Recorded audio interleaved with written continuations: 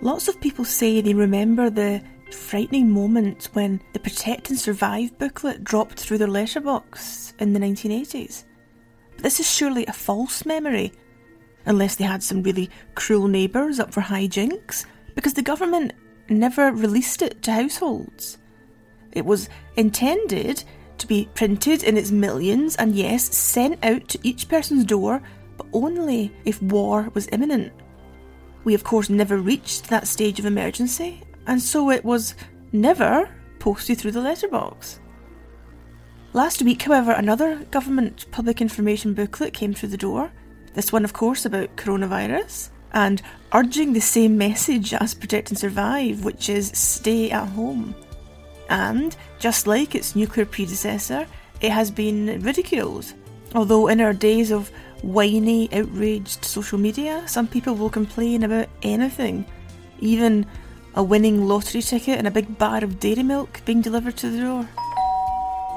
Complaints about the coronavirus booklet have ranged from the rational to the pathetic. I saw on Twitter a lot of people moaning about Boris Johnson wasting paper and adding junk mail to the loads that the poor postmen have to carry. And to that I say, shut up. If we're still getting Domino's leaflets through Royal Mail, then I have no objection to a public information leaflet. So in this episode we'll compare the reception of both booklets, Protect and Survive, and the current one which was sent through the door, Coronavirus, Stay at Home, Protect the NHS, Save Lives. And we'll look at the advice they contained, the central message of both being stay at home.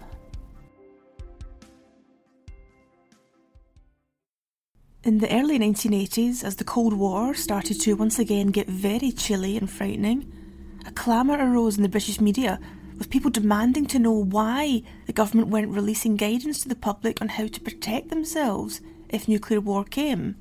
It became known that there was a government booklet on that very topic, but it wasn't being shared with us.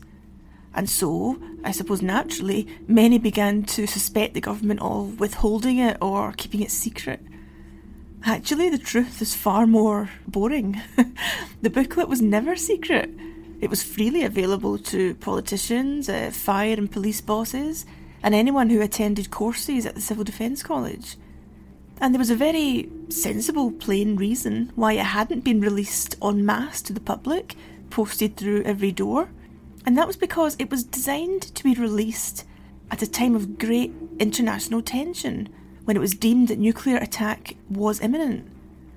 Of course, that dreadful moment never came, and so the booklet was never sent to your door. Simple as that. Had the government given in to pressure and sent it out to every household in the land, it would have created panic, or sent a very worrying signal to a potential aggressor nation.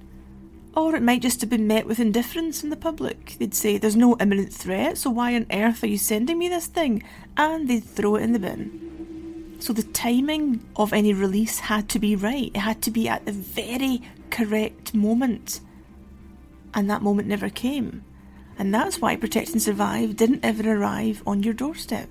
But really the government of 1980 couldn't win with getting the timing of Protect and Survive right. Had they sent it out too early, as we said, there could have been panic or indifference, and then the whole project would have been wasted. But had they waited until the very correct moment, until war was imminent, then would there have been time to print millions of copies and have them distributed to Britain's households? The Guardian didn't think so, and they mocked them for this too. In 19th of February 1980, their columnist James Cameron ridiculed the notion that the government could wait till the last minute before sending Protect and Survive out to millions and millions of households. Waiting until a short while before the bomb drops, he said, "Of all the preposterous notions conjured up in the bureaucratic brain, this must surely be the barmiest. What are they going to do? Send messenger boys round, shoving the thing through letterboxes like minicab handouts, hoping to cover the territory in the 3.6 minutes that we are told will be our warning time before the Big Bang. At the very best, that will give us about 2.5 seconds to read and digest its recommendations, fill our sandbags, tape our windows, change our underwear, send our loved ones to the Isle of Man, and settle down with a large dram to await nirvana. What a load of cobblers all this is, what a con job, what an insult to the intelligence.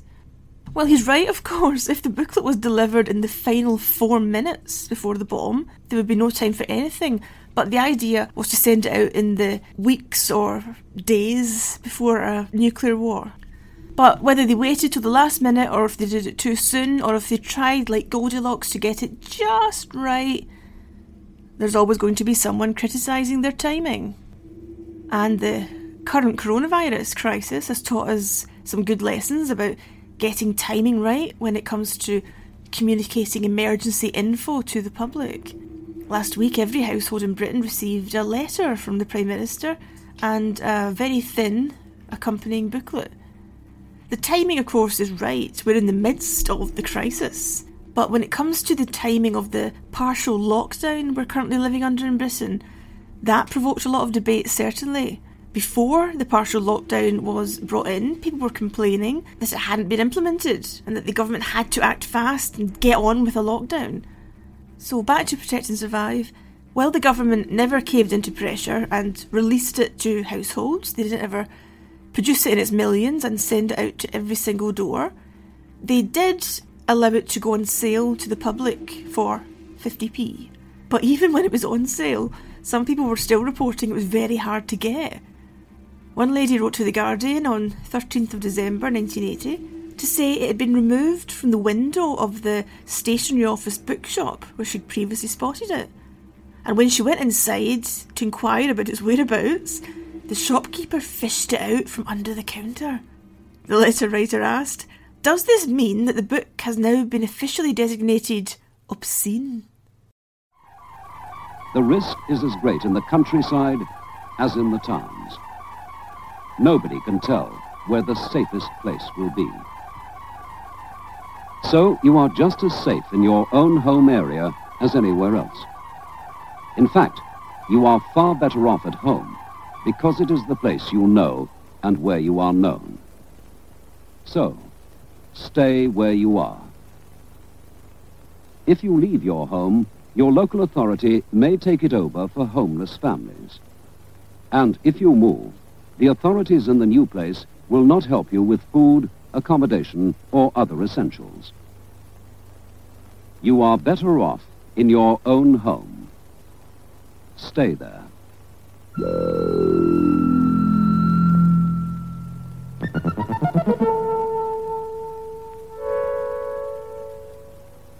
Stay in your own home, the central message of Protect and Survive. And as we've discussed in previous episodes, there were several reasons for that advice. The official one, of course, is that it was for our own good. We can fortify our home, we can stock it with food and medicine, and we know the neighbours, so can perhaps help one another. But opponents of the guidance said that it was simply a social control measure. The government wanted us at home, instead of out roaming the streets, clogging the roads, besieging other areas and gathering in angry, rebellious groups. If the population are separated into small family units and kept at home, then they are, in theory, under control. Of course, the coronavirus advice is the same. Lots of countries are under lockdown or a partial lockdown, and the advice is stay at home. As with Protect and Survive, they don't want us jamming the roads and fleeing to rural areas, potentially spreading the virus as we run, and putting pressure on the medical services and shops in these other areas. So for very different reasons, the advice is the same: stay at home. Here's a clip from the UK's official coronavirus advice, delivered by Chief Medical Officer Sir Chris Whitty. If you or anyone in your household has a high temperature or a new and continuous cough, even if those symptoms are mild, you should all stay at home. And at the end of the advert, we have a strong and repeated message of protection, emphasising that staying at home offers protection to the individual because they can shelter at home, and it offers protection to others because a potentially infected person is, of course, staying at home and not spreading the virus. Protect yourself, protect others, protect the NHS. Repeated use there of the word protect, which is, of course, a positive word. They're not saying defend and fight and guard and battle. which of course are words with negative connotations, making us think of wars and risk and danger. Instead, it's the softer word protect, which summons up images of something warm and loving and maternal. Apart from sharing the same stay-at-home message, both public information campaigns provoked some questions about class. Of course, that's always going to be a topic in Britain.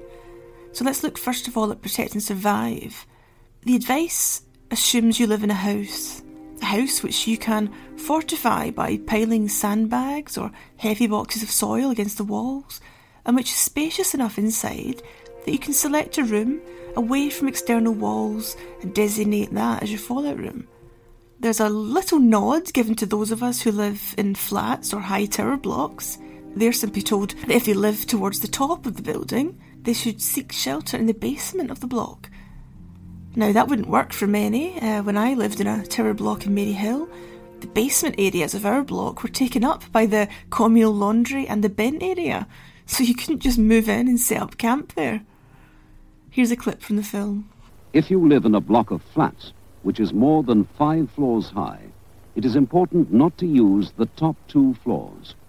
The safest places are inside passages away from outside walls and windows. If the block is 4 floors or less, the best place for a fallout room is the basement or ground floor. If you live too high up to be safe, you must make arrangements now with your neighbors in the lower floors, or make some suitable arrangements to shelter with someone close by. If you live in a 1-story house, like a bungalow or prefab, the building itself will not give you much protection. So the best thing is to make arrangements now to shelter with someone close by. If this is not possible, look for a space in your home which is farthest from the roof and the outside walls. So the impossible problem of how to protect all the people in Britain who live in flats and tower blocks or little vulnerable bungalows or caravans is neatly swept away by try and make arrangements with family, friends or neighbours. They don't go into any more detail because of course they can't. You can't make the top floor of a tower block safe from nuclear attack. You can't make a little flimsy caravan or bungalow safe from nuclear attack. You can't. But the film isn't brave enough or honest enough to say that. So they just direct you towards your family or friends who they hope and assume have nice, sturdy, middle-class homes which will slot neatly into the model Protect and Survive home. There was also the question of building a nuclear shelter, although this isn't mentioned in Protect and Survive, but the advice which was issued was aimed at those with gardens. But most of the poor, I assume, don't have gardens. A garden is surely a luxury which comes with owning a home. And as for renters, if you rent, you'll need permission from your landlord if you're to start tearing the flat apart, taking the doors off the hinges to rig up an inner core of refuge. What if your landlord, as almost every landlord would surely do, says, no, you're not taking my flat apart? So they're not obliged to let you build a shelter or assemble an inner core. The activist Pat Arrowsmith raised this issue with a letter to The Guardian in January 1981, quoting a Home Office official who said, the advice on page 9 of Protect and Survive, the one which refers to the living in a flat, does not place any duty upon landlords to arrange for the protection of such tenants. Although one would hope that at a time of crisis, everyone would be as helpful as they reasonably could. Well, I would assume with great confidence that that was written by someone who owns their own home. We've heard similar complaints recently regarding the coronavirus restrictions. Police are out patrolling parks and people are being shamed on social media for enjoying a bit too much sunshine and fresh air. Even sitting on an empty park bench is now frowned upon, as it may encourage others to sit and then you have a gathering. But what if you're otherwise penned into a small flat at the top of a miserable tower block? What if you can't afford to buy a house, or even rent a house, or even rent a flat? No, what if you can only afford to rent a room in a flat? What then? How do you stop yourself going mad in those cramped conditions? You do need fresh air and space, so you need to have your park and access to your park without council officials threatening to close it down. What you ideally need is a garden. Which brings us back to the issue of class, because it's surely only the homeowners who can afford the luxury of a big garden. And today, 5th of April 2020, the Health Secretary has said that all exercise outdoors could soon be banned. So both information campaigns have the central message of stay indoors. Protect and Survive claims it was for your benefit, as your house is a place of safety. However, I would dispute that, of course. How safe is your house if you're in a target area? How safe is your house if the blast has left the roof open to the sky and now down comes the fallout? No, I would say that home is only a place of safety in storybooks. Unless it's the storybook which has the house made of gingerbread. I would argue the stay-at-home message in Protect and Survive is for the benefit of the authorities, as it was a way, of course, of keeping the frightened, starving, injured, frantic, utterly unpredictable population quite literally in their place. The stay-at-home message in the coronavirus campaign is obviously far more benevolent and sensible. Everyone can see the advantage of staying at home just now, and at least there's no question of the home being attacked or damaged or ripped open to the sky. Your home can indeed be a place of safety in this current crisis, as long as the water and electricity are uninterrupted and the chemists and supermarkets stay stocked. One obvious difference between the two campaigns, despite the stay-at-home message, is entertainment. Protect and Survive has a section on keeping the nippers occupied whilst you cower in your fallout room. Even though you may ridicule Protect and Survive or be scared by Protect and Survive, this section is quite heartbreaking. The idea of keeping the children occupied during the war. Well, it's heartbreaking for me because I don't have any, so I can imagine them as cute wee buttons wanting to play snakes and ladders in the shelter, whereas parents might know perfectly well how that'll go and be hyperventilating at the thought of keeping them occupied for 14 days stuck in one room. Here's what the Protect and Survive film recommends we take inside the fallout room to keep kids cheery through the Holocaust. Notebook and pencil for messages. Brushes, shovel and cleaning materials, rubber or plastic gloves. Toys for children. Books and magazines to pass the time. Clock and calendar. Finally, don't forget your booklet, Protect and Survive. It tells you how to make your home and family as safe as possible. All the items we've just told you about are listed in it.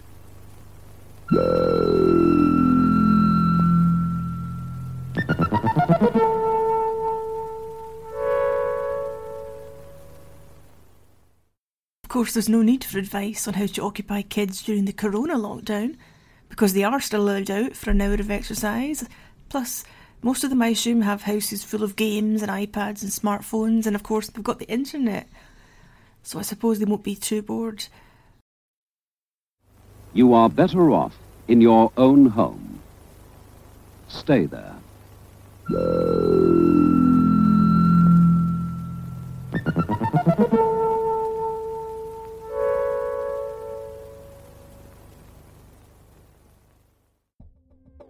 Thanks everyone for listening, and thanks to all of you who've joined my Patreon and are donating some of your hard-earned cash each month to the podcast. My latest patron is Martin Harder, so thank you, Martin. And thanks also to Hallie Andrews, Chris Kirini, Louis, Sally Everett Brick, Tom Allen, Paul Jonathan Viner, Hack Green, Secret Nuclear Bunker, Gary Watson, Arika, and Lucy Steigerwald. If you want to join my Patreon, please take a look at patreon.com/AtomicHobo. Remember, you can find me on Twitter at Julie A. McDowell, or we're on Facebook under Nuclear Britain. If you have any questions about the podcast, of course, get in touch. And I'll be back next week with another one. Bye for now.